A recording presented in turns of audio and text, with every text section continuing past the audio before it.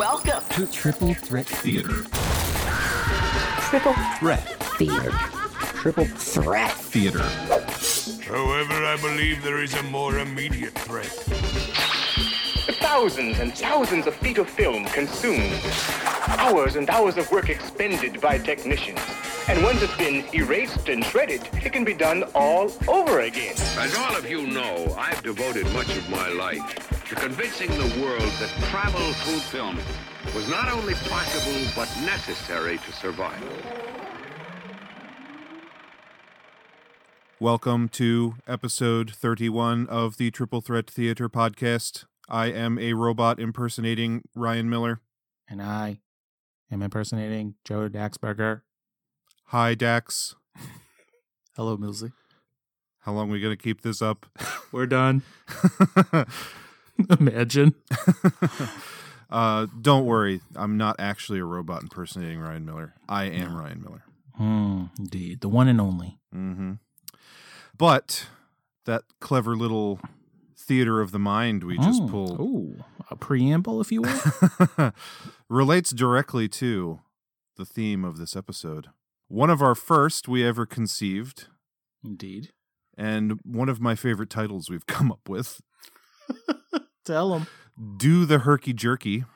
Uh-huh. These are three films which, at least going into this, before I had watched a couple of them, I thought prominently featured.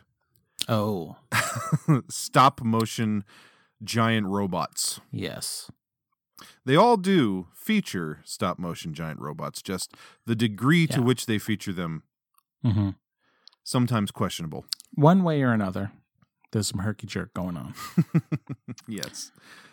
Why don't you tell the listener what the three films are that we're going to be talking about? Well, delightful listener, we have 1989's Robot Jox. Yeah. 1990's Crash and Burn. Mm-hmm. And 1993's Robot Wars. Yes. Millsy. Mm-hmm. Early 90s, apparently robots were hot in the streets. Well, as we will learn as we discuss the backstory behind these movies, it's kind of all because of Robot Jox and all because of your friend and mine, Stuart Gordon. Oh. Director of such films as The Reanimator, From Beyond, Castle Freak, etc. Mm-hmm. Your favorite? Mm-hmm. I am a big fan. Indeed. Big fan of Stuart Gordon. Let me tell a small tale here. Please. Let me sit down cross-legged on the floor and prepare to have a story told to me. A peek behind the curtain, if you will. Triple Threat Theaters. There's plenty of, one would say, research involved, either coming up with these episodes, preparing for them, watching them, searching out these movies, then getting into the nitty-gritty afterwards. Mm-hmm. Now, I'll just say quickly, I watched these in order of Crash and Burn, Robot Wars, Robot Jox. That is the exact same order I watched them in, coincidentally. Perfect. By the time the opening credits, or just the credits in general on Robot Jox were rolling, I said to myself, there's an awful lot of similar names across all three of these movies. Yes. So I said to myself right then and there, I'm not going to read a single thing on the internet about any of these, because I know my boy Millsy certainly did. And I just know there's going to be stories for you to tell about these three crazy-ass movies. Well, sir, depending on where you live in the world, it's conceivable that you might think that this is some form of trilogy. Right. Because Robot Jox was the first of these three films to come out. And there are places in the world where Crash and Burn and Robot Wars are known as Robot Jox 2 and 3. Similar to the situation with Troll 2 not being about trolls in the least and actually being about goblins. Mm-hmm. But then some studio exec was just like, this movie will sell better if it's, related to another film we've already released. So they changed the name to Troll 2 and throw it out there in the world. Right. So basically, back in the mid-'80s, Stuart Gordon was a fan of Transformers and the Macross anime. Oh, okay. Tip of my hat to you, Mr. Gordon. And basically thought to himself, there's cartoons made about these things, and there's toys in the toy stores. Why isn't anyone making live-action movies about giant robots that fight each other? Yeah. This would probably be pretty profitable. Now, Stuart Gordon, at this point, had not gotten his first studio gig, I don't believe. If we're talking one of the big studios, I believe that his first real quote-unquote big studio gig was he and Brian Yuzna, who he worked with as a producer on a bunch of his movies. They co-created Honey, I Shrunk the Kids. What? Yes. Stuart Gordon and Brian Yuzna created Honey, I Shrunk the Kids. And then they fought for Stuart Gordon to direct the film. But the studio, who really liked the idea, didn't trust him to be able to direct this movie they were going to sink a bunch of money in. So I'm saying, Millsy, my mind's blown already. Yeah, so The Reanimator is the first film that Stuart Gordon ever made. He worked in theater before that and continues to work in theater to this day. But when he made The Reanimator, it was such like a surprising hit that I think maybe after From Beyond, which was his follow-up movie, also an H.P. Lovecraft adaptation, whatever studio that was, was that a Disney film? Warner Brothers, maybe? Whatever studio it was, basically was like, hey, we want to give you an office on our lot and like have you come in here and like come up with stuff for us and like let's work together. I don't know how long that relationship lasted, but anyway. So before that happened, Reanimator and I think From Beyond, a couple of Stuart Gordon's early movies were made through Empire Pictures, which was a small independent company that mainly did sci-fi, horror, weird stuff. Run by Charles Band, who later went on to form Full Moon Features after Empire Pictures went bankrupt, which is also related to Robot Jocks. Yeah, I was going to say, I've seen that. I saw that name all 3 times, I think. Mm-hmm. Charles Band. Okay. And so Stuart Gordon comes to Charles Band and he's like, hey, here's this idea. But Charlie Band was used to making real low-budget movies. And it took him a while to finally agree. I couldn't find an exact budget. The budget was projected for Robot Jocks to be $7 million, but according to Wikipedia, it cost between $6.5 and $10 million to produce. Okay. And so, it not because of Robot Jocks, but when Robot Jocks was being produced in the late 80s, Empire Pictures ended up filing for bankruptcy, and Charles Band had to let go of the company, and someone else took it over. And so Robot Jocks, I think, was the next to last movie released under the Empire Pictures name, but at that point was no longer owned by Charles Band. And basically, even though Robot Jocks came out and was not super successful, it feels like it was just kind of rolled out because the film was pretty much already completed and the studio was like, might as well put it in theaters. Didn't give it a bunch of promotion or anything. It only made like $1.3 million in the box office and they just kind of wrote it off. But I guess Charlie Band got the itch for giant robots. And so he produced both Crash and Burn and Robot Wars, none of which are technically related by story or anything. They're all made by the same group of people, essentially. Right.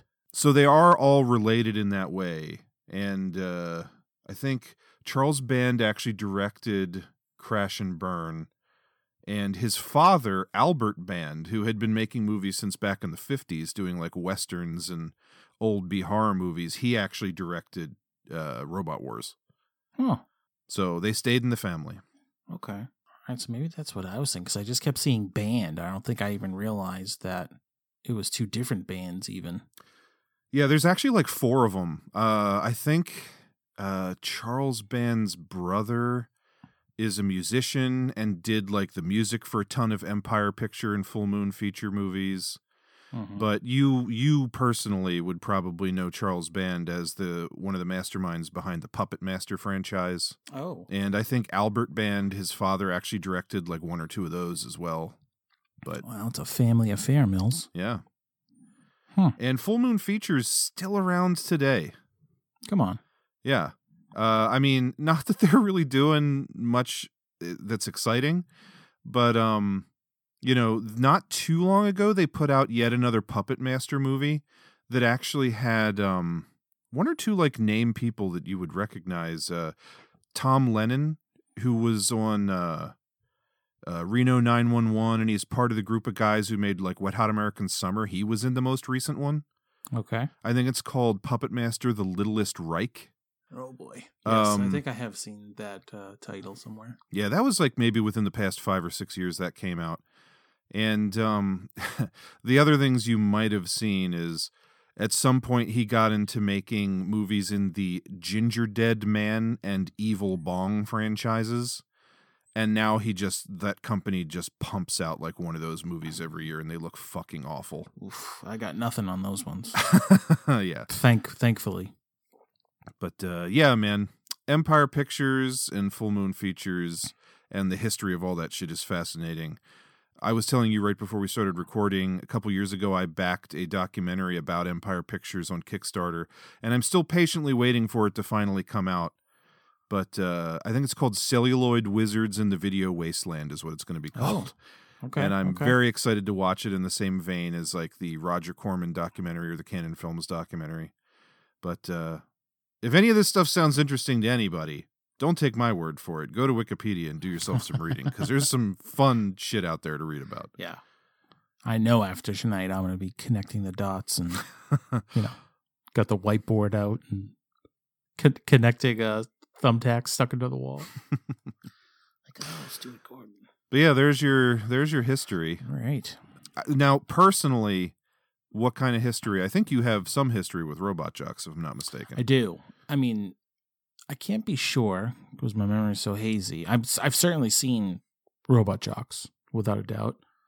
I'm going to assume that one was like probably a movie rental job, because I don't even know if that, maybe that thing was on TV or something, but I've seen it enough that we either taped it or like would get it from the movie store, because I know the VHS box art, that's when I could draw with my eyes closed almost. Like, yeah. And it's funny because so that was 89 that came out. I was 7. I mean, maybe in the following year it came out. I mean, it's been a long, long time since I've seen it, but a lot of it was like pretty vivid on the rewatch of like remembering mostly the robot stuff. I can imagine I was a young kid and wasn't. That's what's going to stick in the mind of a child, I'm sure. Of course. So, yeah, certainly that's like a name in a movie that's like always stuck with me without like having seen it for a long, long time. Mm-hmm. Crash and Burn, not the same. Never saw it. It wasn't really on my radar at all. I've seen the poster for Robot Wars many times, but never saw the movie. I was very familiar with that poster as well. I hadn't seen any of these when I was younger. I didn't know any of these movies existed until like the mid 2000s. Sometime, I want to say after I graduated from college and moved home, one of my best friends from high school and I, he was also a fan of horror movies. We just got into this kind of habit of, when Blockbuster Video was still around, we would, like when we just were hanging out in the evening, we would drive to Blockbuster and just go to the horror movie aisle and just rent like 2 to 4 things that neither of us had ever seen before, but like we'd heard about or whatever. And oddly, as big of a fan as I am, that's how I saw The Fly for the first time, was only like within the last 15 years. What a time to be alive, the movie store. That was when I first saw Christine. That was when I first saw Cannibal Holocaust, and it's also the first time I saw The Reanimator, which I just fell head over heels for as soon as I saw it and started tracking down Stuart Gordon's other stuff, and just went down the line, From Beyond and Dagon and all this other stuff, and then came across Robot Jox from Netflix, and that was the first time I had seen that. Was about 15 years ago, probably, maybe a little less than that, and since then, I have become aware of Crash and Burn and Robot Wars, and for the last year, I've actually owned a DVD 2-pack of them from Shout Factory, because I thought, at some point I'm going to want to, give these a watch, but had never seen either of them before. So, what's the wildest part of that? that Blockbuster carried Cannibal Holocaust.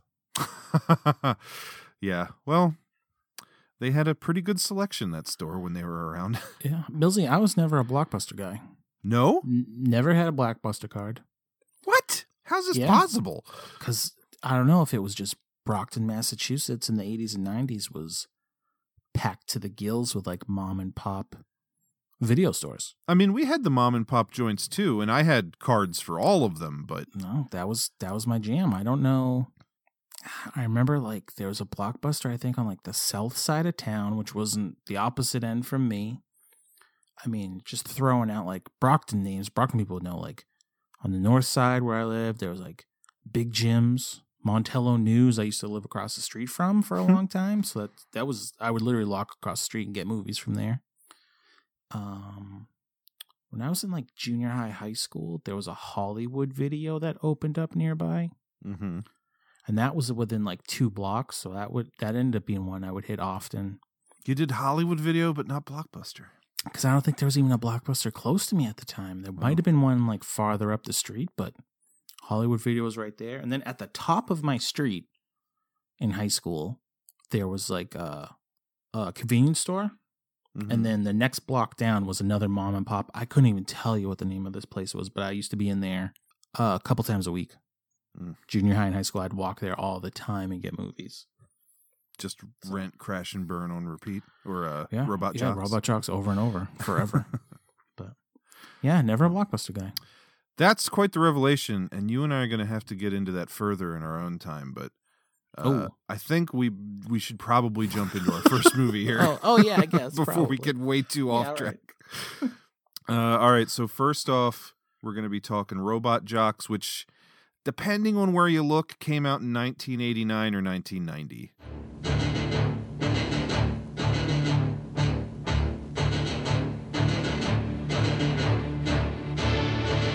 It's a new age of combat. Human beings, genetically engineered to be the best fighters in history. 2 champions. It isn't over until someone wins. At war with each other. Kill it! I have already killed you. 2 invincible men. Let's finish it, Alexander, here now. The ultimate killing machines. I'm gonna get in this thing, and I'm gonna kick your...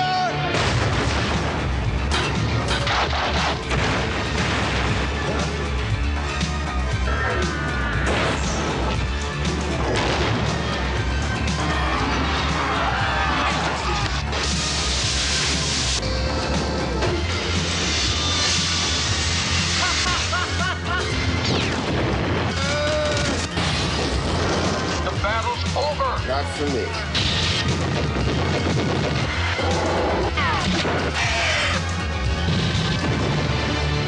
Robot Jocks.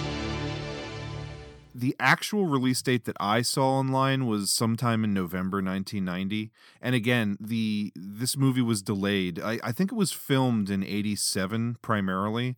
And then because of Empire Pictures going bankrupt and the movie kind of being sold off to another company, it definitely took 2-3 years to come out.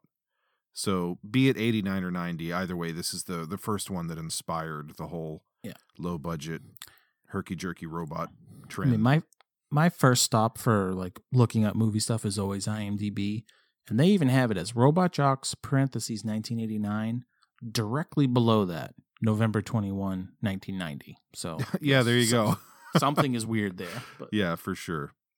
You know, obviously, in no world is this like, you know, one of the best movies ever made or something. But this is 100% one of those movies. When I watched it during that like early days of Netflix like phase of kind of discovery, just immediately fell in love with this movie. Totally. It's just like, it's the kind of thing where, you know, something like Pacific Rim gets pretty damn close to this, to the point where I read a quote from Stuart Gordon who said that when he saw Pacific Rim, it felt like deja vu. And, you know, it's rare that you get a movie that's like Pacific Rim, that much of a singular vision from like an interesting filmmaker like Guillermo del Toro. And so something like Robot Jocks just feels like it's just taking all of these goofy chances and being completely earnest in how silly it is in a way that you so infrequently see from like mainstream films. So it's like that almost undoes the fact that it's corny and it's kind of cheap looking and, you know, might not have the best acting in the world. It's just, it's enjoyable on a level that's hard to explain to people who only watch like A pictures, you know? Yeah. Right.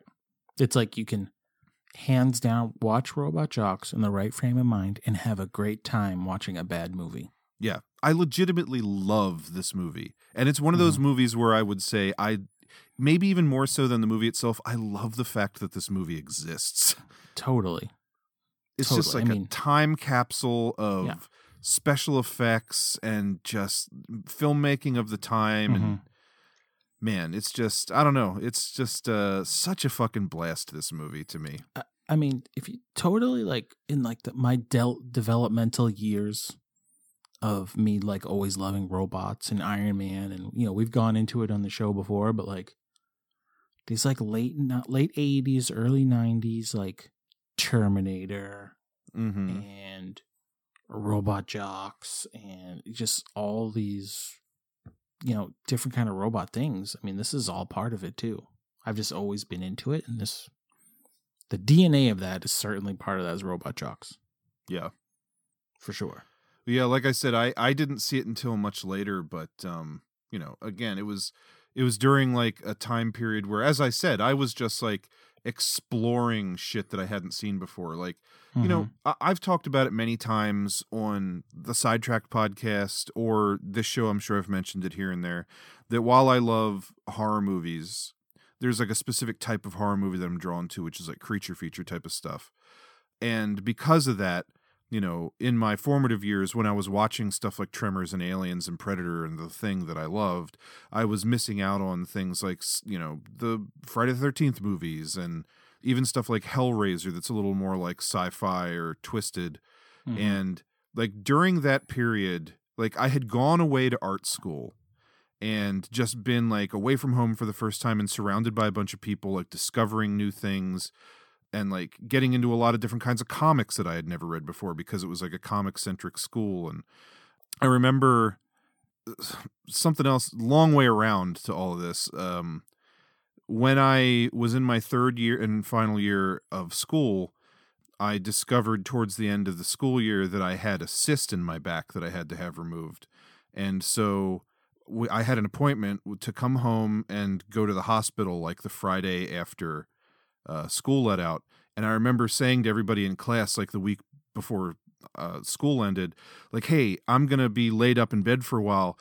Does anybody have any good like movie recommendations that I can like rent and watch while I'm laid up?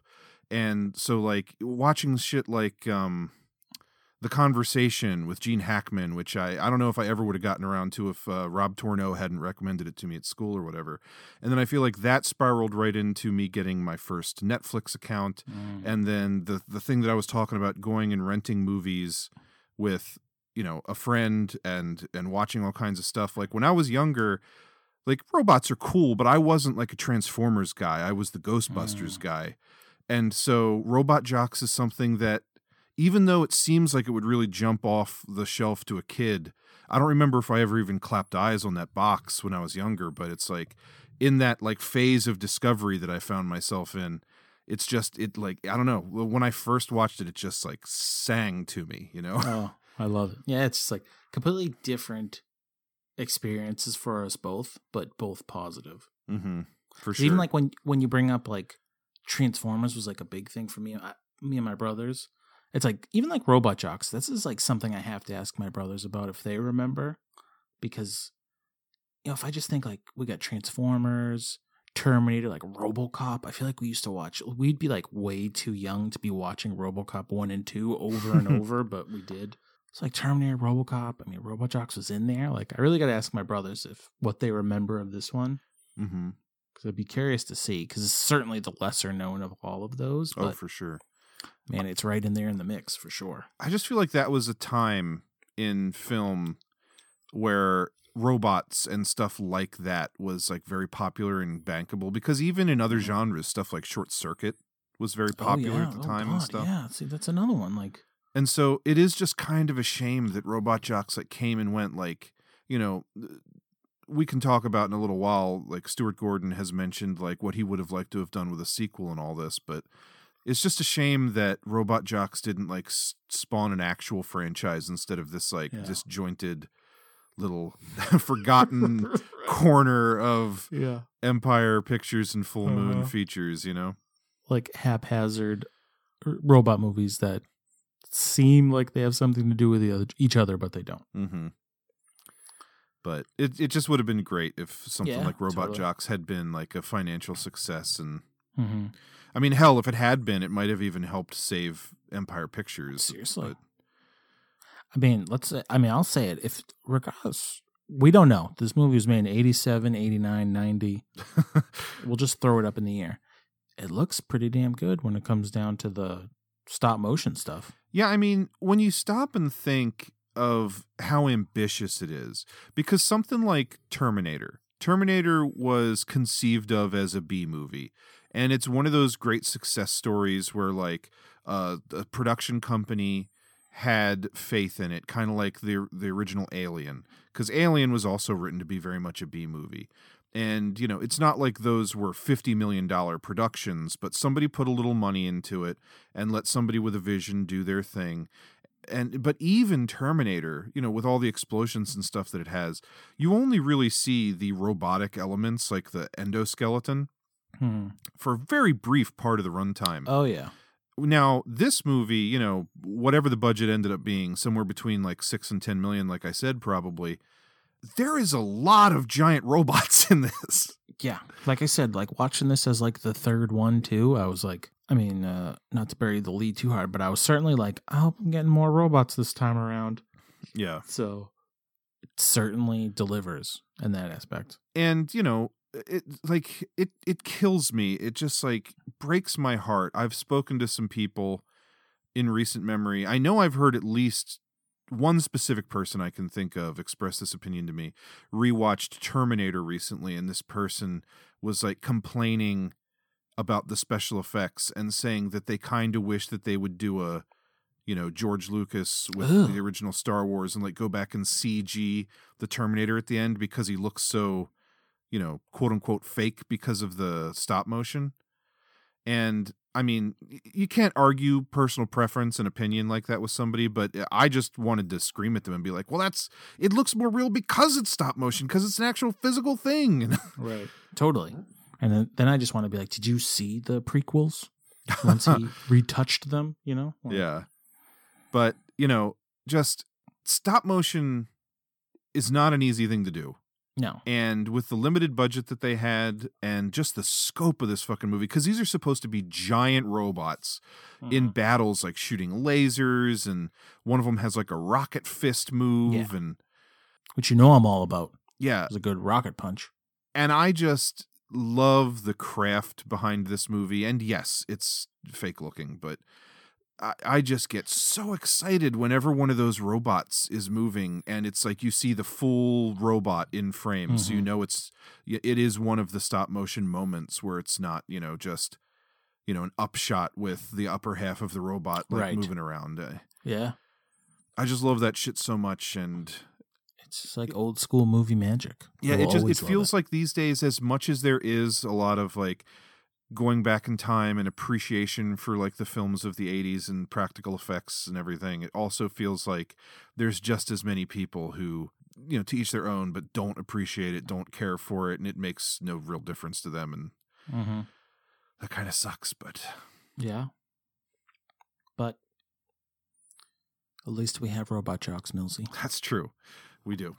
The thing now that scares me the most is I have the Blu-ray from Shout Factory, which is a very nice Blu-ray. A couple of commentaries on there and some archival interviews, but has gone out of print from them. And it's always possible one of the many other companies out there will pick it up and do a new edition. But as you learned in preparation for this episode, right now it is not easy or cheap to get a copy of Robot Jox on physical media. And I don't think it's streaming anywhere.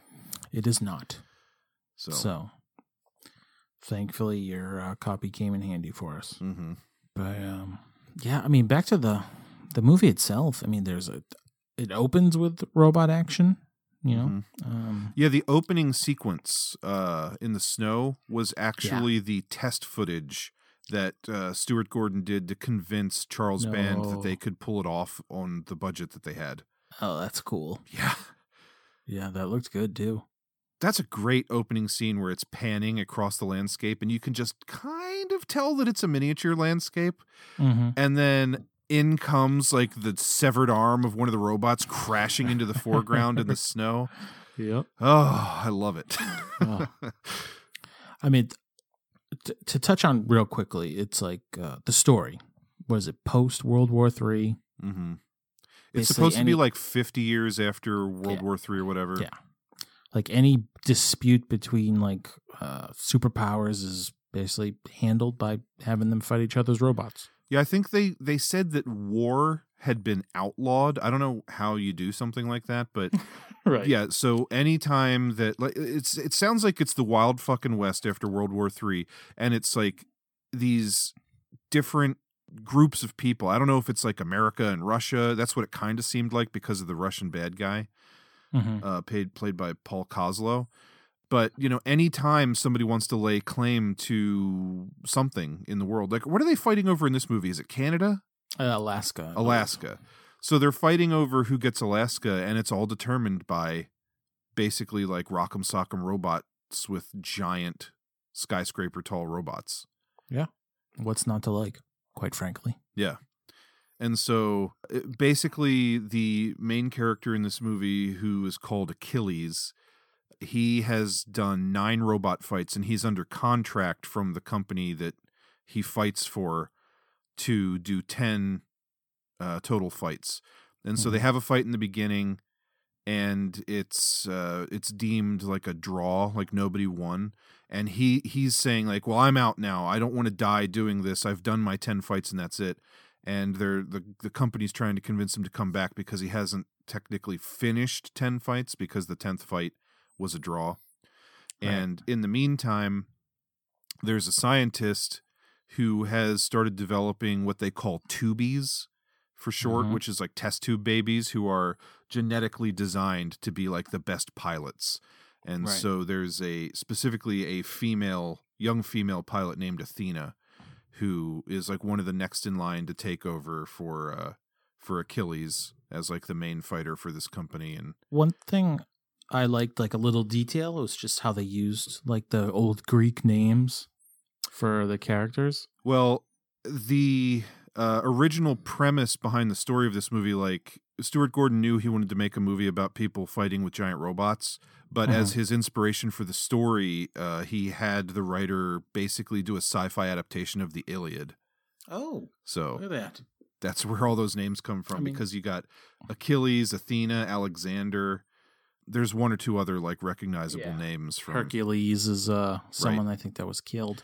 He was the fighter in the opening scene. Yeah, so it's cool that like I don't know if they even like name the robots, but the names follow the people, which I guess is kind of different, which I liked. Yeah. But yeah, I just like it feels like it honestly 100% does feel like a pilot episode for like a 80s, early 90s Saturday morning cartoon like Transformers or something. Because everything is very brightly colored, which is something that's different from how a movie like this, for example, Pacific Rim, would be made nowadays. Nothing against Pacific Rim, but I just love how bright and shiny and silver and white everything is in this like future society, instead of everything being dark and dingy and like gunmetal, you know? Totally. And it just all feels really kind of corny and just complicated enough to not seem like utterly stupid. And it's funny because so the writer of this movie is a guy named Joe Haldeman, who this is the only movie he's ever written, but he is a science fiction novelist, and he's most well known for a series of books called The Forever War, which actually, as of this recording, is being developed as a movie franchise starring Channing Tatum. So we'll see if that comes to pass. But Haldeman was like serious about science fiction and came onto the project wanting to do like really complicated, serious kind of political and emotional storytelling. And Stuart Gordon's angle was, no, I want to make like Saturday morning cartoons, like a movie for kids that adults can also enjoy.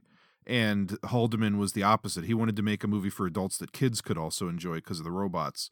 And they clashed over it. And I guess in the end, Stuart Gordon ended up winning out because the movie feels very much like a silly, kind of simple, like in G.I. Joe, you have like, there's a guy that looks like a pirate and there's a guy who looks like a Texas Ranger. Right. And in this, it's like the coach is always wearing a cowboy hat and he's like a kind of chubby guy who talks with a Texas accent. And then like the scientist who develops all of the weapons for the robots is an Asian guy, Mm-hmm. So it just has that feel of like a Saturday morning cartoon, which is something that I also really dig about it. Absolutely. Interesting side note. Right to my left on my desk, I have the Forever War comic.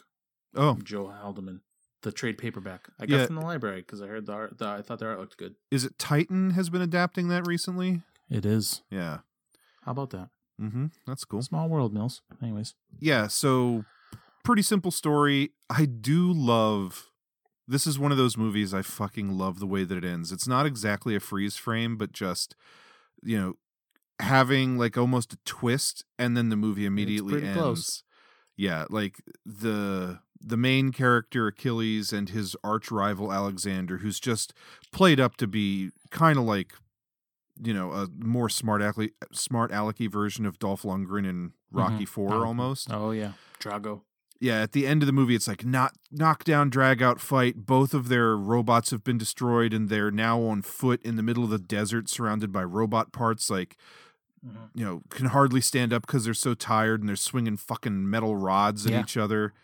And then, like, they just kind of smile at each other and do their little like official robot jock like fist bump thing, giving the thumbs up, crash and burn. And crash and burn. And then the movie ends. And I just fucking love it. It leaves me with such a smile on my face. Dude.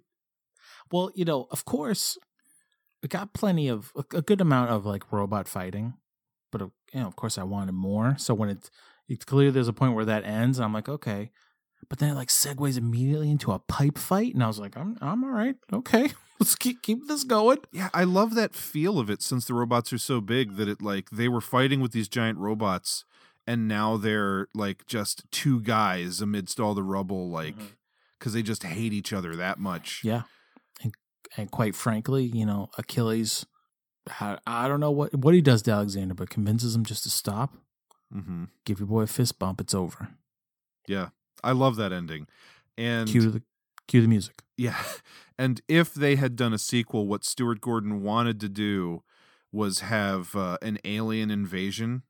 Oh. And Alexander and Achilles have to team up to fight the aliens with the robots. Oh, man. And how cool would that have been to see? That would have been nice. Because this has some cool robots, so I can only imagine what some cool aliens would look like from this crew. Mm-hmm. I particularly liked Achilles' robot because I think because of the colors. Like I say, it's very like white and red, which just reminds you of like a colorful Transformer instead of the all black, which makes sense because it's the bad guy. Yeah. For the other robot. It was cool. Even like Achilles' suit he wears inside of the robot. Mm-hmm. But I particularly liked, which is something that Pacific Rim does well too, is like actually shows how the robot's controlled. Yeah. By the user, which when you get to stuff like Power Rangers, it's that all that aspect is just thrown out the window. But this shows like, it's connected at the waist, and you actually, these parts of your body move because you're not actually on the floor. And Pacific Rim does the same thing. So like that's kind of like technical stuff I get into with this, like where it's not overly done. Yeah, like I don't need to see completely how the sauce is made, but just give me a little something about how it might work. No, I'm with you 100%. Yeah, I love all those little details, and like the little controllers that they hold, and the weapons designer like. Telling him over the video monitor thing, like what buttons do what for the new weapons and everything. And I dig all of that. Yeah, big time. Did you catch Jeffrey Combs in there from The Reanimator? small cameo part? Yes, I did actually. He was. Oh God, who was he? I did because he had the glasses, right? I don't think he had glasses. Oh, he's one of the two guys who like bets on one of the fights. Like they're just kind of two like street urchin guys. Oh no, I missed that. Yeah, he's one of them. Just in I'm thinking of somebody else, but I'm not sure. Little cameo role. Oh, cool. Mm-hmm. I can dig it. Not a lot of recognizable faces in the cast. I mean, Paul Koslo, the villain, has been in some stuff. He was actually in the Omega Man, which we watched not too long ago. Mm-hmm. Dr. Matsumoto is also in Robot Wars, but that's right, he is. He's been in other things too. Mm-hmm. He was in one of the Karate Kid movies. I think maybe the second one. Oh, okay. Yeah, so this was officially the most expensive film that Empire Pictures ever produced. Just kind of looking through my notes before we move on, because unlike the other two, I was actually able to find a fair amount of information about this one. The other two are like obscure enough that there is not a lot out there about them. Mm-hmm. Oh, this I thought was cool, and I can totally see it now that I know. But Ron Cobb is a concept designer for movies, and he designed the Nostromo and the Narcissus and like all of that like stuff in the first Alien film. Yep. And he also did robot designs for this movie, and I can totally see it in Achilles' robot. Yeah. Because something that I feel like I recognize in Ron Cobb's work is using like red and white designs. Like there's a lot of that with like the checkerboard logo pattern in Alien and everything. Yeah. So no, that's cool. It's a good. Yeah, because when I'm actually looking at some photos of some of the kind of more up close shots you get, he's certainly got a overall like spaceshipy design, which is good too because it makes them like look like solid, like they actually like could be functioning things, you know. Mm-hmm. Yeah, I like the designs of the robots, right down to what'd you think of the chainsaw penis? Oh, I mean that's. Going way back, I'll remember that one forever. You know, that is actually something I forgot, and when it happened, I had a good laugh. You know, if you would have asked, because I always remembered it had a bunch of legs and it had the saw blade and the rocket fist. I always remember the rocket fist. Mm-hmm. I had forgot that the rocket fist goes haywire and knocks Achilles into a stand full of people. I did forget that part. Fun fact, there's a song on the 9 Inch Nails album, The Downward Spiral, which Trent Reznor sampled the screams of the people being crushed in that scene of this movie for a song on that album. That's amazing. It's just a weird thing you read online. Very. Or like watching this movie, be like, wait, you know, get me a grab of that audio. I'm going to need that for this song. I wonder if there was any influence from this movie on The Incredibles, because as I was watching this, they introduced the idea of the rocket fist early on. And then at the end, the arm with the rocket fist has been torn off, and then Achilles uses it against Alexander, just like they use the rocket claw against the robot at the end of The Incredibles. Oh, I would love for that to be true. That's all I could think watching it this time. Millsy, if Triple Threat ever hits the road and we start going to shows and interviewing people, we got to get Brad Bird. One question. That would be Mr. Bird, one question. Get Brad Bird and Stuart Gordon in a room together. That'd be great. And the one other tidbit that I have here is from the writer of the movie, Joe Haldeman. About the film, he said, "To me, it's as if I had a child who started out well and then sustained brain damage." Oh, damn.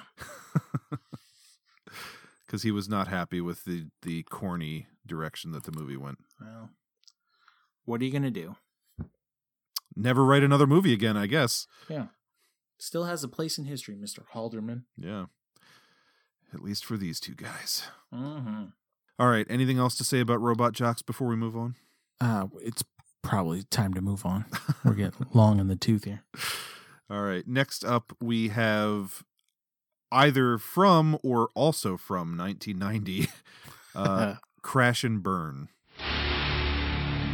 In the year 2035, a corporate power will rule our nation with terror. using a secret army of synthetic humans. They will destroy all who oppose them. But a small outpost of rebels will fight their killing machine. By reviving a weapon from their past, they will wage the final battle for our future.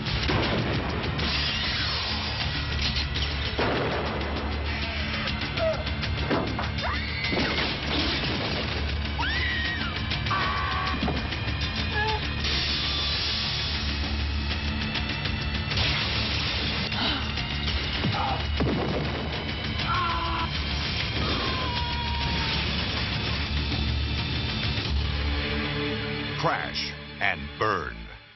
So, yeah, this one, like we both said, first one we watched just by chance. Mm-hmm. This just happens to be the first of the two movies on the box set that I have. And I will say that I was disappointed by the amount of giant robot in the movie. Mm-hmm.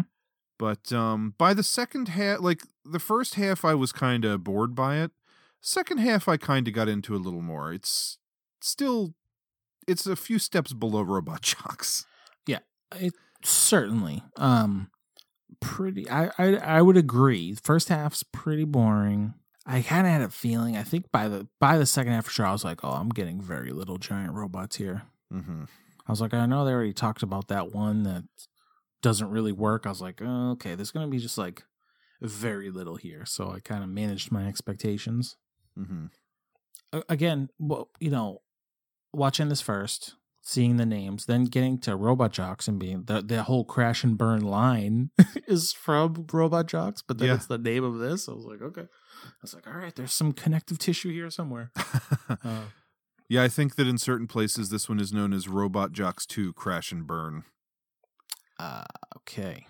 So yeah, nothing story-wise, nothing. Yeah, nothing story-wise connects though. So this one is, from what I could gather, the backstory to this one was a little complicated, but there was like some kind of major catastrophe involving like an economic crisis in the U.S., from what I could gather.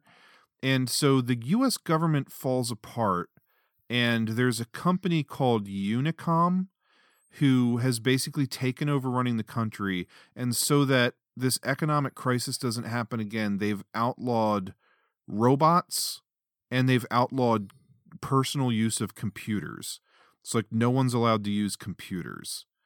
And I guess going along with whatever crisis happened, the ozone layer is depleted and it's not safe to be outside for too long because of UV radiation. Thermal storms, right? Thermals. Yeah. I forgot the new jam, thermal storms. Well, also that like the guy with all the boils on his face at the gas station had like those glasses with the little blinky red lights that I think they mentioned were to protect him from the UV, but yeah. Either way, so basically this is a movie like many other low budget films I've seen where they basically found a location that was interesting looking and probably cheap to rent, and then just set the entire film there. Because the whole thing takes place in what looks like some kind of like foundry or factory with just like pipes and catwalks everywhere. Yeah. It's totally like an after hours factory. Yeah. And they just set the entire movie there. It's supposed to be like a television studio or something. Uh-huh. I don't fully understand it, but basically the main character is a delivery guy who works for Unicom, this big organization, and he's delivering like Freon or something to this little television studio that just broadcasts shitty TV shows.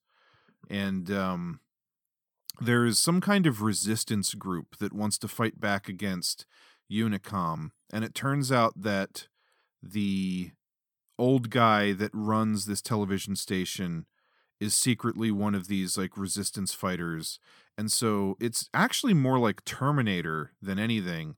Unicom has these robots that are disguised to look like humans, just like a Terminator, and has sent at least one, or as we eventually find out, two, to infiltrate this television station and knock off the old guy. And it just so happens that the main character is there at the same time doing his delivery, and he becomes the hunky hero. Correctamundo. So, quick question. Hit it. Did you recognize any of the cast of this film? No. I recognized two people. First is the fat dude who's kind of an asshole TV host. Oh, I'm sorry. Yes, that's the one. But I don't know his name. His name is Jack McGee. He's been in a ton of stuff. Recently, he's been in stuff like Moneyball and Gangster Squad and The Fighter. Mm-hmm. The thing that I will always remember him as is a single scene that he appeared in an episode of Seinfeld as a construction worker when George accidentally drops his keys in a pothole that is then paved over, and he's got to get some help jackhammering his keys out of this pothole. But this is his second appearance on Triple Threat Theater Mills. What else was he in that we watched? He was the fire truck operator in Backdraft. Oh, I didn't remember that. Mm-hmm. And then the other person who I recognized, I didn't know he was in this going in, but I was kind of excited. And I recognized him more for his voice than anything, because he's got a kind of distinct voice, and I've listened to him on a couple of podcasts. Even though he normally looks like all fucked up in movies, is Bill Moseley plays Quinn, the main evil robot cyborg person. Mm-hmm. And he is most well known for Texas Chainsaw Massacre 2. He plays Chop Top, and he's Otis, a member of the Firefly family in all of the House of a Thousand Corpses, Devil's Reject movies. I do know him from that. He is in a fucking million, horror genre films, most of them super low budget and obscure, but he's broken through a little bit in some stuff. And I dug him as a villain because he has a very kind of over the top acting style, which isn't too surprising coming from the guy who played Chop Top. Right. But I liked him in this. Just the evil looks and the big smile, and he played it creepy and weird. I'll give him that. I mean, for sure, when he reveals himself as being the bad guy, the movie takes a turn, and it doesn't necessarily get better, but it was far more entertaining to watch than the first half, where it was just I don't really even know what to say was happening in the first half of the movie. It was so slow. It was kind of just spinning its wheels, really. Yeah, just a lot of scenes of characters spitting exposition about Unicom and all this stuff at one another that wasn't all that interesting. Right. It was just kind of get on with it. And of course I'm where's the robots? And then I was oh, okay. Here we go. It's small robots. Yeah. So a little bit of cool facial prosthetic stuff. It's obviously never as good as something like Terminator, but you have him running around as a crazy killer robot. Mm-hmm. And then when we get the actual giant robot, it's only very briefly. It's a 5-minute scene. Ooh, that's even being generous. And the actual screen time, I'd be surprised if it was even 60 seconds. I would agree. I think that they stretched the scene out into about 5 minutes, but okay, if there's 60 seconds of screen time for that thing when it's active, maybe 15 seconds of that is actually stop motion. Most of it is what we talked about before, where it's just cropping part of the robot so that they don't have to do stop motion because they can be, moving it from off camera. Mm-hmm. So it's kind of disappointing when you go into the movie for the giant robot. Yeah. But. It makes sense to include it here, of course. But it was funny to watch how the amount of roboting ramped up, especially in the order that we watched them. Oh yeah, for sure. Because after watching this one, I knew that there was a lot of robot action and robot jocks, but I hadn't watched Robot Wars yet, and I was thinking, oh man, I hope Robot Wars has more robot action than this. We might have been having the same thoughts at the same times, just hundreds of miles away from each other. I think that sounds pretty accurate. The young girl, the plucky young co-lead, mm-hmm. I didn't recognize her from anything, but she's actually been in a fair amount of stuff too. She's either the female lead or one of the female leads in Encino Man, PCU, and Joe's Apartment. Oh boy, that's also a trifecta. Hey, there's an idea. The Megan Ward trio. Mm-hmm. And she's also in one of the like made-for-TV or direct-to-video Amityville horror sequels that I not too long ago watched because I got the box set from Vinegar Syndrome. She's in Amityville 1992, It's About Time, as the older sister. Okay. So I thought that was kind of cool. I like it. And she was also on 364 episodes of General Hospital. Ooh, that's a lot. Yes. And it's just funny that there's a lot of like, you know, no-name actors and actresses in these three movies that we're watching. And between all of them, there's probably about 2,000 episodes of, what do you call it, daytime soap operas between them. Because like even Barbara Crampton, who is a scream queen, she's in like Reanimator, From Beyond, and a bunch of other stuff. Even she was a regular or recurring character on 4 different soap operas in her career. Come on. Yeah. Really? Uh-huh. Oh, Jesus. But I just thought that was funny as I was looking up all these people to be like, do I know them from anything? It was just consistently. Almost everybody was on JAG for a couple of episodes. A lot of them have been on like CSI shows, and then tons of daytime soap operas. Mm-hmm. Like the teacher woman who turns out to be the second robot in this. She was on 135 episodes of All My Children. Oh. I mean, I couldn't tell you if that meant that was like 7 seasons or 3 seasons of those shows. I feel like soap operas are just on forever. Yeah, I know they do a lot of episodes, but All right. now you know.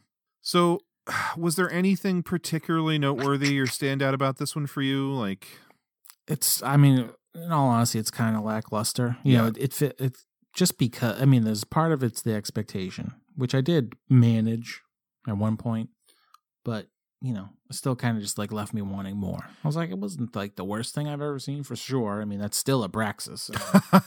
Yeah. Hands down. That is going to be tough to beat. You know, this felt very like of the time. It felt very 1990, you know, for all you can take away from that. You know what I mean? Yeah. But I mean, whereas Robot Jox was a low budget film. Yeah. This is a really low budget film. And even like where you get like, you got your low budgets for sure, which this is certainly lower. At least like Robot Jox is a low budget movie that tries, where this one is just kind of, you know, going through the paces. Yeah, Robot Jox is a movie that feels like someone had a vision and they tried to bring it to fruition with maybe not all of the resources that they could have used, and they were, you know, partially successful. This does just feel like one of those movies, like, it almost feels like the story that's in the movie is just there because they had to have a story in it. Like, I don't know what the impetus for making a movie like this is, because it's derivative of a lot of other things. And I guess at the time, I really do know the reasoning. It was for the home video market, because this and Robot Wars both went direct to video. Yeah. And at that time, in like the 80s and the early 90s, when VHS and VCRs and, you know, renting movies was very popular, people were just clamoring to have shit to throw onto the shelves in video stores. So. And like a lot of things, it's just all about the box art. Yeah. You know? Which like does prominently feature a giant robot, which is kind of misleading. Well, just, you know, this feels like almost like, for whatever reason, it made me think of like the Saw sequels. How you always heard like they took a script from some other kind of movie and just like dumped some extra spice on it and turned it into a Saw movie so they could get it out as quick as possible. Yeah. You know, it feels like that was this for Robot Jox, and especially because similar people were involved. It's just like, yeah, well, we got this like easy to film one location sci-fi movie that we can stick, you know. Oh, we still got one, you know, we got one stop motion puppet for a robot we didn't use in Robot Jox. We could put it in the end of this, and there you go, Robot Jox 2. Yeah, it really does feel like this could have just been a script for like a low budget kind of Terminator knockoff, and then totally someone said, you know, if we spent like an extra $10,000 and did one scene of a stop motion giant robot so we could put it on the poster or the box art, that would probably rent more tapes than just a picture of like Bill Moseley with half of his face ripped off. 100%. I feel like that was the easiest decision for them to make at that time. Yeah, because the giant robot is completely inconsequential to everything in the movie. Yeah. It does kind of just feel tacked on. Yeah, it doesn't even make sense in that world that they're trying to build. That they would have giant robots like that, yeah. And then the girl operates the robot.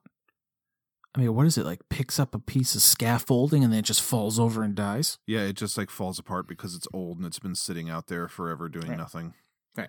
I would say Robot Jox stuffs this movie into a locker. Yes, I would agree. It's funny, we're talking about all the things that this is kind of knocking off. You've got a little bit of Robot Jox influence in there. You've got Terminator influence in there for sure. This also, interestingly enough, has a knockoff / homage to John Carpenter's The Thing as well, with the blood test scene. Oh, you're right. Because it's it certainly does. I guess in this world, it's never fully explained, but there are these android robot people that look just like humans, and they think that there's one among them. And so they all cut themselves, just like in The Thing, cut a finger. Instead of testing the blood, they're just basically seeing if they bleed. And the funny thing is, they never show Bill Moseley cut himself, and you never see his finger after he cut himself.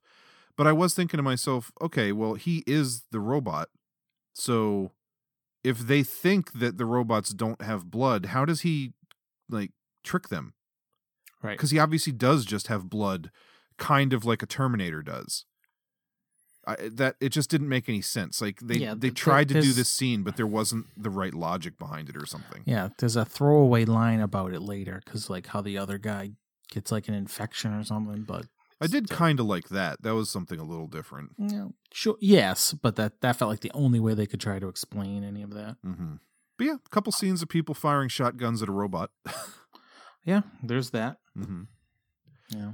Yeah, this one definitely not super duper memorable. Yeah, especially when you're doing the thing we do here and then comparing and contrasting. It's when you see the cracks are showing on this one.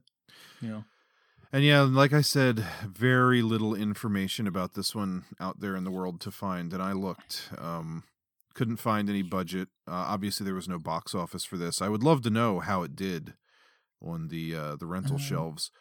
Especially since, Robot Jox came first and then this one. And then Charlie Band tried yet again with Robot Wars a couple years later. So I imagine that this movie must have done okay for him. Something. Yeah. One point I wanted to make too. These three movies, possibly altogether the shortest runtime overall of any episode for sure. Yeah. I mean, one of these is 72 minutes long. Well, I happen to have the box for Robot Wars and Crash and Burn right here in front of me. Does it tell me the time? Okay, so Crash and Burn is 85 minutes and Robot Wars is 80 minutes. Oh, yeah. And then Robot Jox is maybe 90. Yeah, maybe. So, I mean, we've had some short ones, especially Tetsuo the Iron Man, I think. Right, yeah. Short, big time, but overall, this got to be our shortest overall runtime. Yeah, I think you might be right. I'm not complaining, because we love a 90-minute movie here at Triple Threat. Mm-hmm. Well, a movie like this, you get in, you get out. I feel like that's kind of the problem with some big blockbusters today is every movie doesn't need to be 2 hours and 20 minutes long. No. You got something like Avengers Endgame. You got a lot to accomplish in that movie. Sure, it's going to be long, but then, your average action movie, Terminator sequel, whatever, they don't all need to be 2 hours and 5 minutes or something. Correct. I agree completely. But I digress. Anything else to say about Crash and Burn before we move on to our final film? Let's move on. All right. So next up we have Robot Wars from 1993. In our distant future, a nation at war. Intruder is at marker 474, sir. I want you to turn the intruders into stains. Will discover its strongest ally. Our borders are not in dispute. The Eastern Alliance is on our side. has become their deadliest enemy. This proves that the Centros are firing on us with weapons made by the Eastern Alliance. And now, two rival champions. We meet again, Captain Drake. Yeah. Wooden team. Must battle for supremacy Captain Wally has commandeered the robots. in the ultimate killing machines. I told you we meet again, Captain Drake.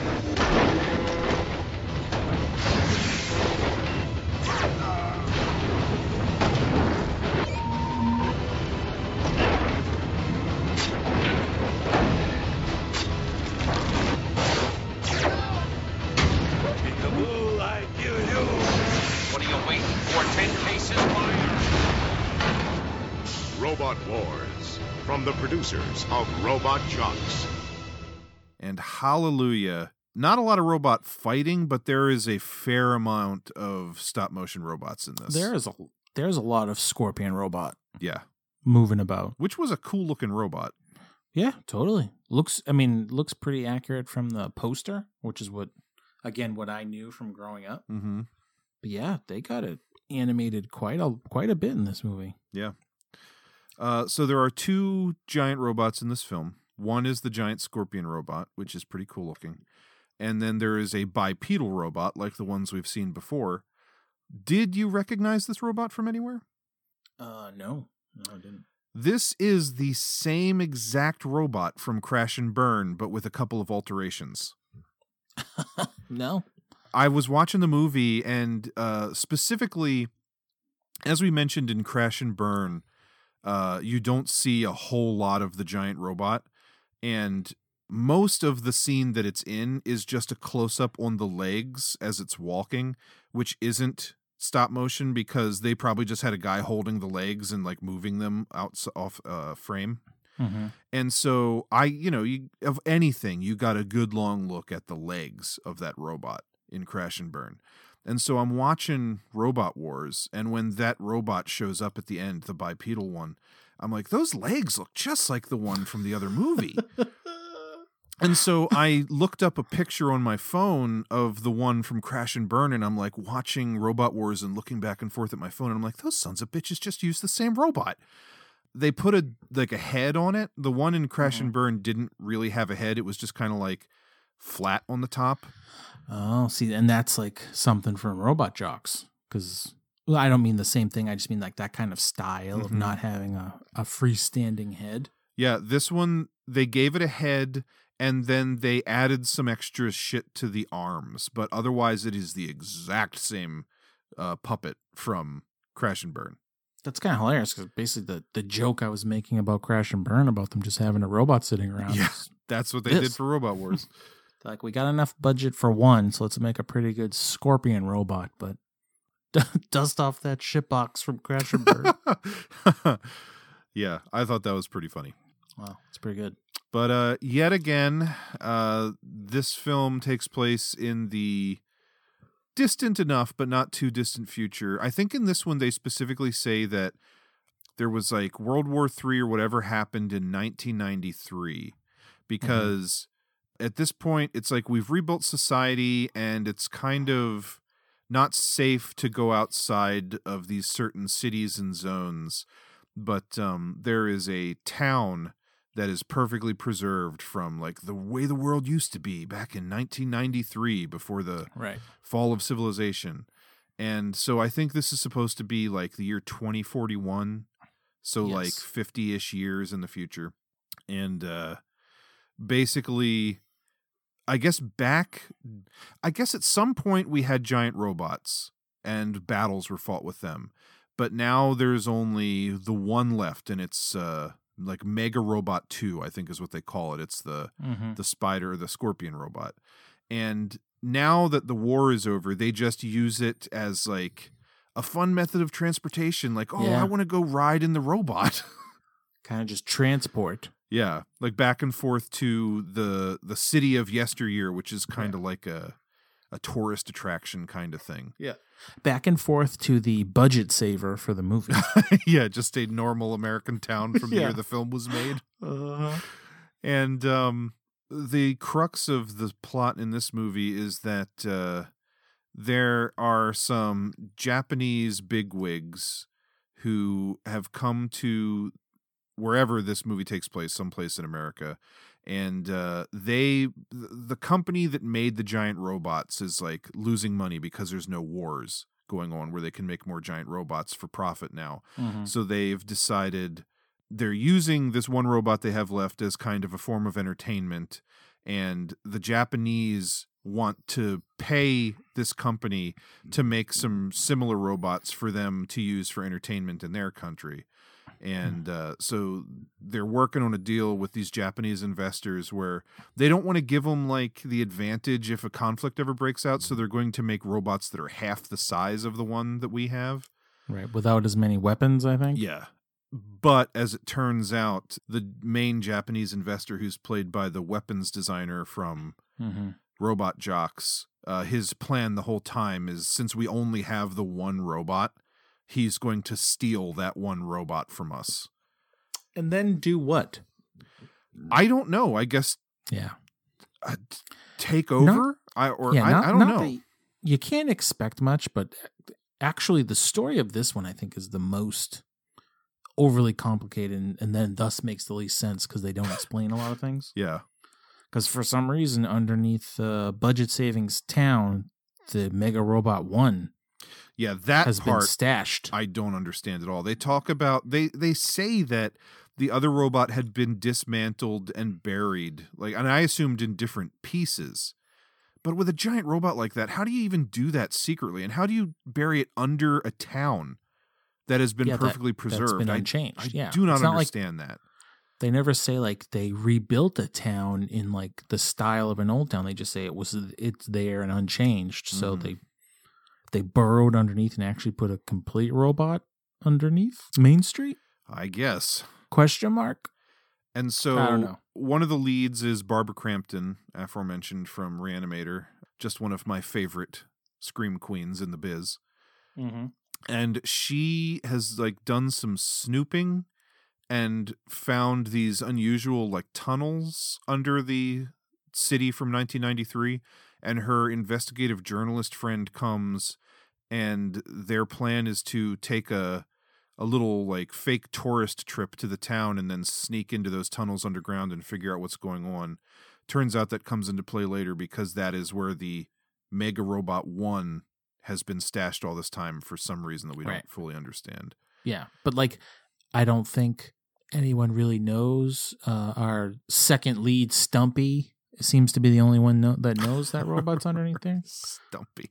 The actual generals don't know that the thing they need to fight the stolen Scorpion bot just happens to be intact, completely underground. Yeah. And I forgot as well, until just this moment, that there's kind of a group of outliers who wear funny clothes and shoot laser guns, and they are just kind of a nuisance, but the Tusken Raiders of Robot basically. Wars. And the Japanese guy has united with them somehow. I don't know. Plot doesn't make a whole lot of sense. No, the thing I will say is that this movie doesn't look as good and isn't as fun as Robot Jocks, but it's in that ballpark. For sure. I like the bright, shiny, kind of silly-looking, futuristic look of everything. Yeah. There's some it's all in daylight, Yep. When you do get shots of the Scorpion bot, it's pretty cool. Yeah, plenty of Scorpion robot too, and he's cool looking. And well animated. Mm-hmm. Well animated. The one thing I was so jarring for me watching it, I was like, Scorpion looks cool, is animated really well, but then when they try to match it up with what our goofy lead Drake is doing in the cockpit to go along with piloting, was pretty laughable. Oh, yeah. Because he's just hammering the same switch over and over, and he's just ripping on a joystick and shaking, the whole camera shaking the entire time. It's whenever they show you the passenger compartment in this Scorpion bot, I think every person on there would have whiplash. You know what I mean? Mm-hmm. They overdo it for all the human shots. It's kind of too bad, really. Yeah. I'm even when he's trying to wake up Mega Robot 1, And I swear to God, Millsy, for a solid 3 minutes, he's just like clicking the same the same like rocker switch up and down, up and down, up and down. While Barbara Crampton's just like sitting there watching. Yeah. And Stumpy's like in the catacombs somewhere trying to get the thing going. He's just hammering that one button over and over again. I was like, when is this going to end? Turn this thing on, please. Yeah, a lot of senseless button flipping. Yeah, big time. Big time. The big fight at the end isn't even like the most impressive thing in the world. Again, doesn't come close to Robot Jox. It's over fast. Yeah. But I just do appreciate the amount of robot and the amount of stop motion that was in this movie. It's definitely on the lower end of quality compared to Robot Jox, but pretty entertaining. Just like, even though the core premise and like the villain's motivation I didn't fully understand, like the world felt a little more fleshed out, and it wasn't all that talk about like the economic collapse and the Unicom company and outlawing computers and all that shit that it was either it didn't make a lot of sense, or I was so kind of bored by Crash and Burn that I didn't really catch it all. It's just more interesting. Yeah, this one's more simple and just like entertaining to watch. Yeah. I'm very glad I watched these in the order I did, which I'm sure you would say the same. Yeah, it was just kind of going from, lowest objective quality to best. Right. Like if Robot Jox is stuffing Crash and Burn in a locker, it's like really maybe only stealing Robot Wars' lunch money. Like, amazing. Best metaphor ever. That's the way I see that. But yeah, so I mean, like Barbara Crampton just being in this movie immediately elevates it for me as well, because she's like an actual actress. Whereas, the two leads in Crash and Burn specifically were not particularly great. Right. I know also in Robot Wars is Lisa Rinna, who I kind of just one of those actresses I just always thought is famous for being famous. I'm trying to think what she's best known for. Well, she was on 346 episodes of Days of Our Lives. Oh, okay. Is that her main claim to fame? She was also in Melrose Place. Okay, maybe that's it. But you want to know her real claim to fame? I do.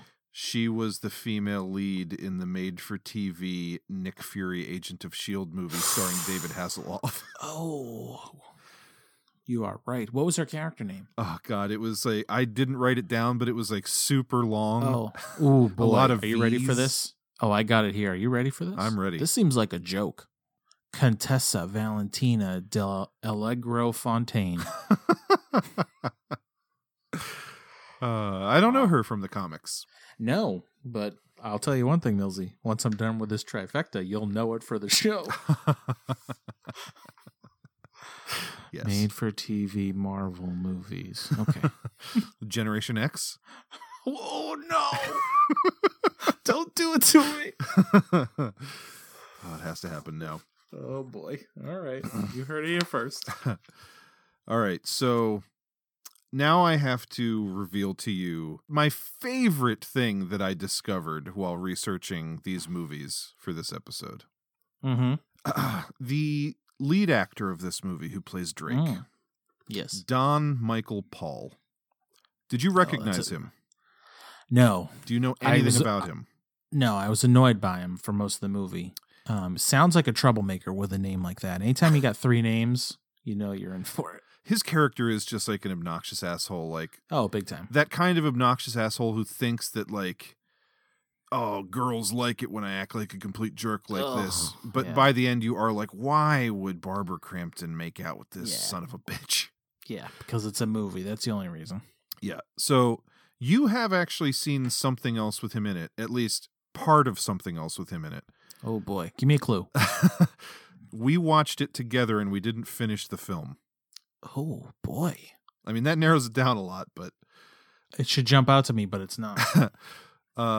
Last year, Brian and I, friend of the show, came to visit you guys up in Boston, and we all took a little road trip to the Archive, which is the brick and mortar location run by Vinegar Syndrome. And we all bought a bunch of movies, and then the one movie that we started watching and didn't finish because we had to go to the airport the next day is a movie called Rolling Vengeance. He's the lead. He's in the Rolling lead Vengeance. in Rolling Vengeance. But that's not even the thing that I love about this guy the most. That was the only other movie that jumped out to me on his list of acting credits. Turns out, this guy is also a writer and a director. Come on. This is crazy to me. He wrote the movie Harley Davidson and the Marlboro Man. Oh, that's one of your favorites. That movie sucks. And it makes no fucking sense. Uh-huh. But it's just crazy. That movie is pretty old at this point. Yeah. The vast majority of the other stuff that he's done is within like the last 10 to 15 years. Let me just list off for you some of the things that this guy has written and directed. Hit it. He wrote and directed Half Past Dead, starring Steven Seagal and Ja Rule. Oof. He also wrote but did not direct the sequel. Yikes. Next up, he directed Lake Placid, The Final Chapter, which is the fourth of 6 Lake Placid movies. No. Yes. The fourth That's one so- is called The Final Chapter. That's so Lake Placid of it to be called the final chapter, right in the middle. And he didn't have anything to do with the fifth one, but I learned through looking him up that the fifth Lake Placid movie is called Crocodile versus Anaconda. Oof. Next up, he directed Jarhead 2, Field of Fire. Dude, is he just like Mr. Direct-to-DVD sequel guy? Yes, he Yes. is. And there's more.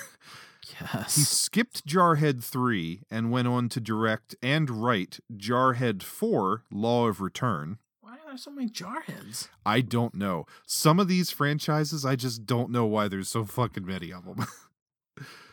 Then he directed Tremors 5 Bloodlines. Oh, boy almighty. And Tremors A Cold Day in Hell, which is the 6th one. And he is currently directing Tremors Island Fury, Jesus. which will be the 7th one. Of course. Also, in 2016, he directed Kindergarten Cop 2, starring Dolph Lundgren.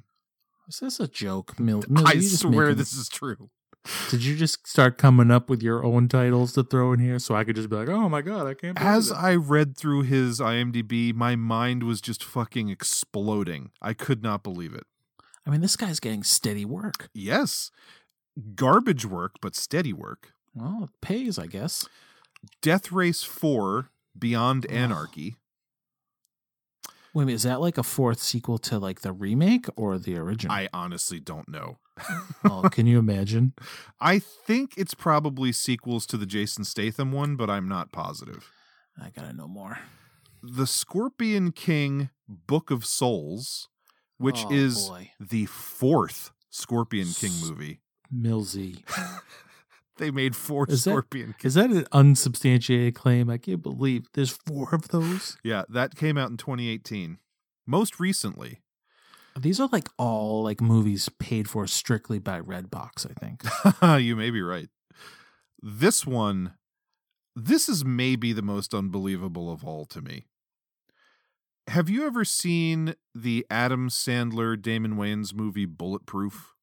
Yes. From like the mid-90s. It's like an action comedy. Of course. Damon Totally. Wayans is a cop and Adam Sandler's yeah. like a criminal, and they're buddies and they fight and they shoot people. Yeah, without a doubt. This guy, Don Michael Paul, directed Bulletproof 2. Who would have ever thought Bulletproof would get a sequel? And it just came out January of this year. And Come on.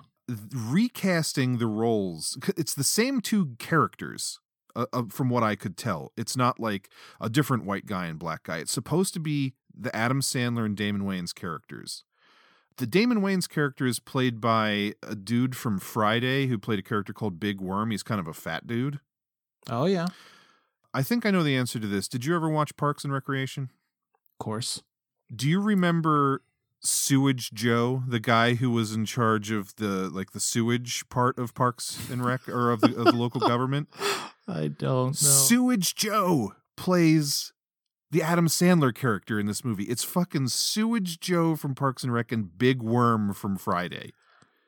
Oh, Billsy, we have to watch that. I mean, what the fuck? Sewage Joe is like one of the lead characters in a movie. Oh, God. This is amazing. I just could not believe that rabbit hole that I went down. Wow. I mean, that guy's like prolific. Yeah, he's constantly working. I'd love to know what he gets paid as a director for one of these things, but man, guy's made 3 Tremors movies. He's doing something right, Mills. Maybe he can just keep things on budget and on time.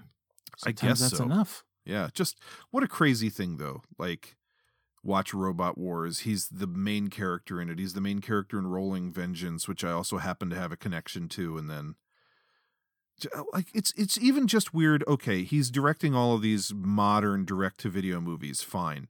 But then he also wrote Harley Davidson and the Marlboro Man, like back in the, what was that, late 80s, early 90s? Yeah, that's probably like a mid to early 90s. Just how fucking weird is that, man? That's beyond weird. Don Michael Paul out there getting it done. He's like, I got my stamp on movies in front of the camera with Robot Wars. It's time to move behind the camera. Yeah. And make every possible direct-to-DVD sequel I could think of. It does make you wonder, like, why do there have to be so many Jarhead films? Like, if they're movies about just, like, modern military people, yeah, why what is it to the Jarhead name that they think, like, oh, that's going to get us more views? Yeah, have you seen Jarhead? I have. It's, like, barely, it's not even an action movie. Yeah. I mean, for all I know, Jarhead 2, 3, and 4 aren't action movies either, but I am inclined to think that they are because they're direct-to-video. Yeah, I've got a feeling they changed things up quite a bit there. Yeah. He also directed, I forget which one, but one of the recent Sniper sequels starring Tom Berenger. Oh, and Tom Berenger's in it? I think so. Oh, man. Might have to watch that, too. So there you go. The life and times of Don Michael Paul. Unreal. Well done, Mills. Yeah. Fell ass backwards into that one. Yeah. Anything else profound to say about Robot Wars?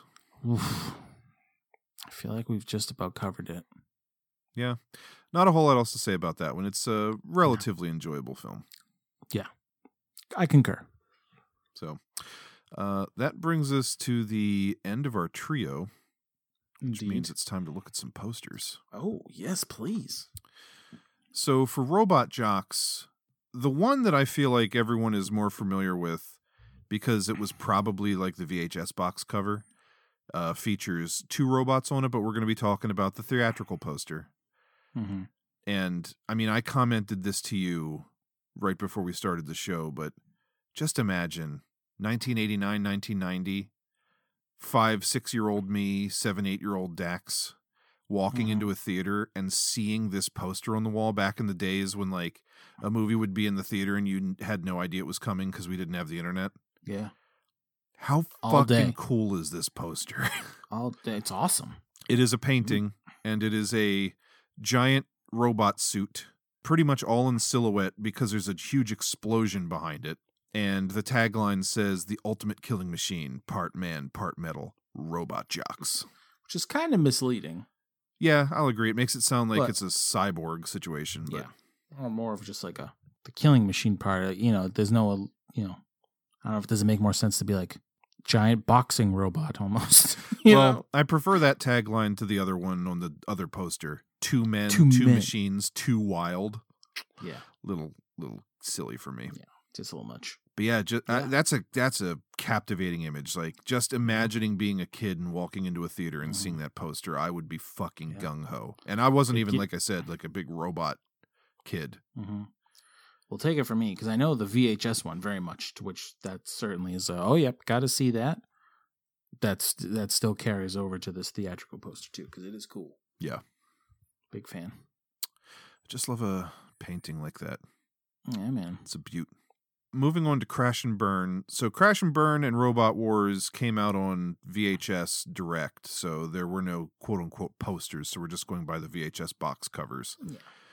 And Crash and Burn, I mean, they're prominently featuring that robot, which hardly appears in the movie. Mm-hmm. I mean, they've got all the other parts of the movie. 2 main leads, the villain, robot. They even got that satellite dish thing in the background. Yeah. So, I mean, they've got those aspects covered.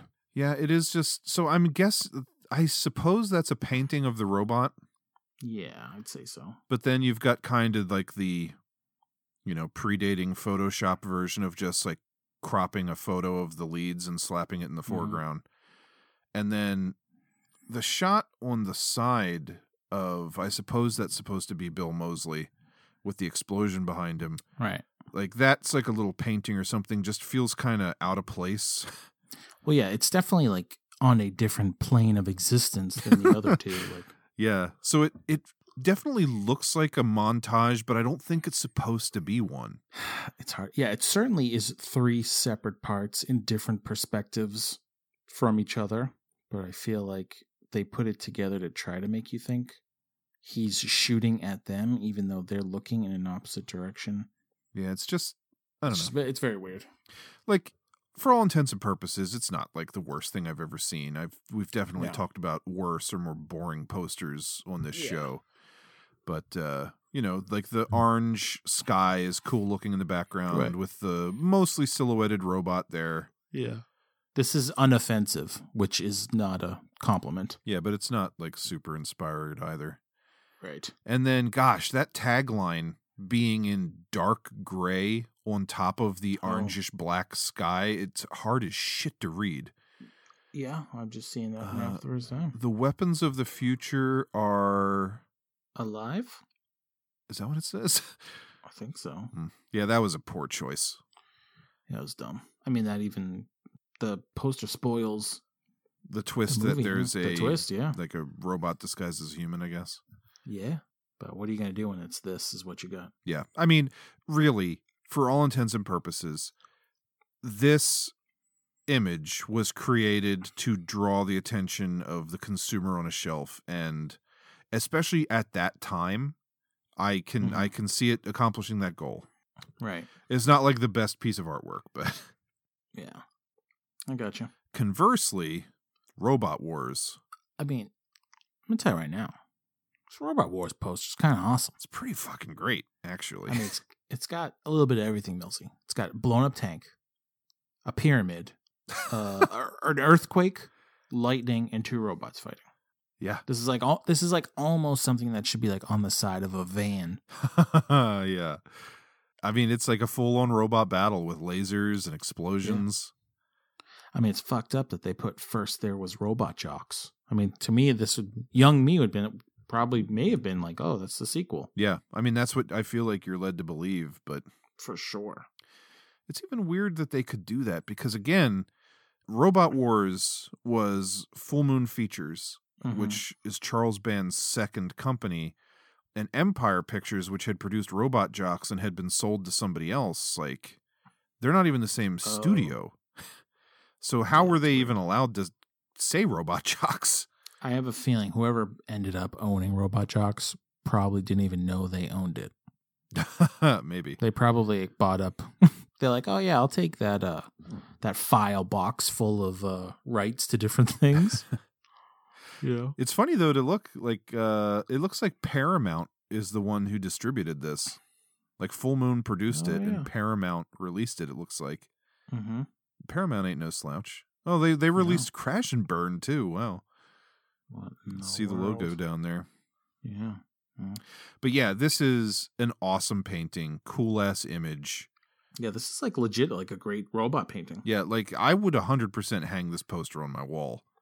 Yeah. It is cool as hell looking. Yeah, I think I'm not breaking it down. I think Robot Wars is my favorite. Jocks, then Crash and Burn.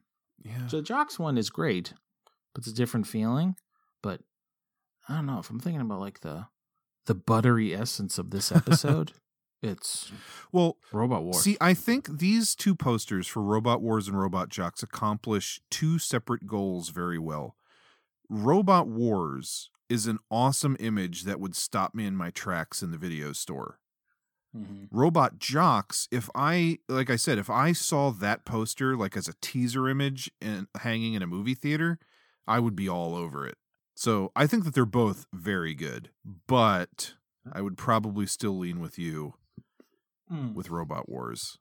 Well played. Break it down. Break it down for the people. Well, I would give, let's say, I'm going to go full five synthoids to Robot Wars.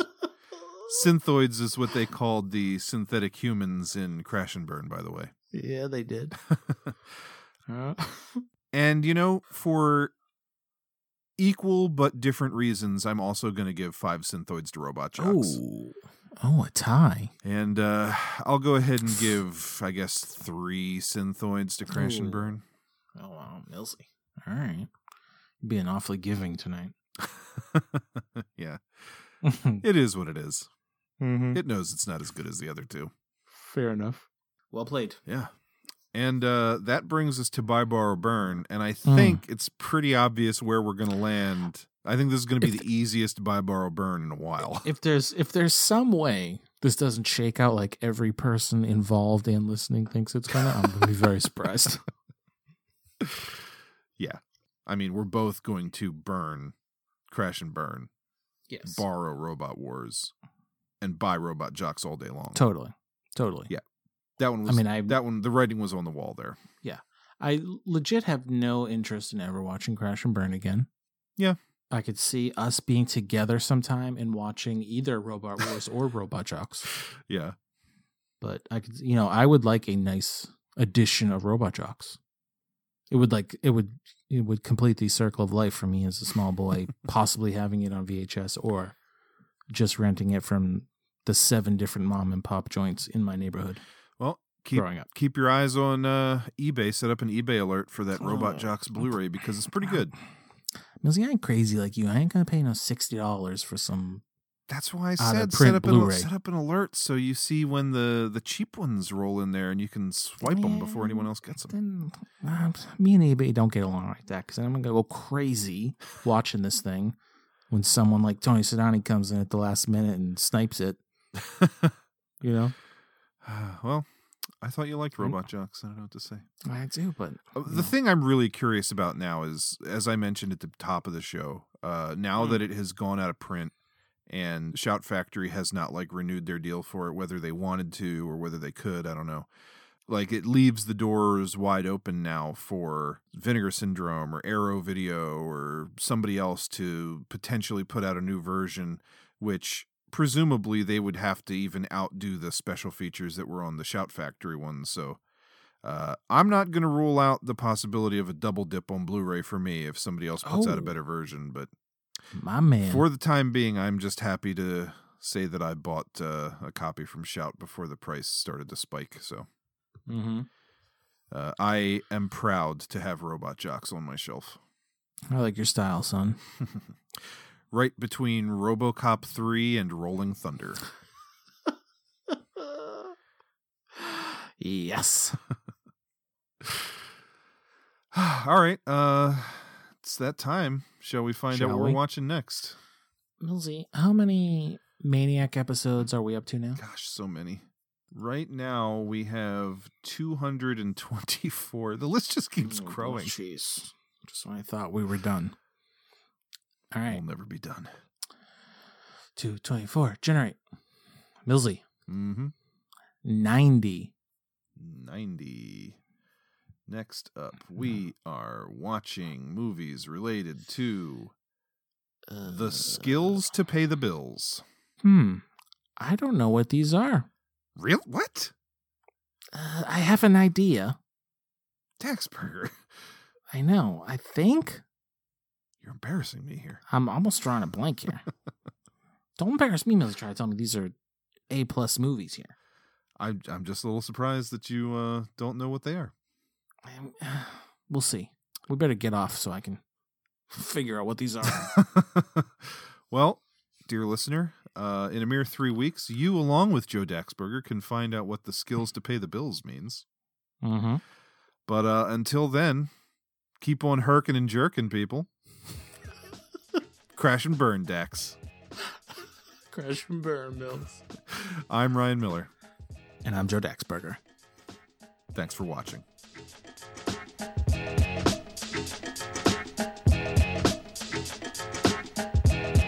was one of the finest movies I've ever seen. They ought to make them all like that. None of this nonsense about social matters. People don't go to the movies to see how miserable the world is. They go there to eat popcorn and be happy.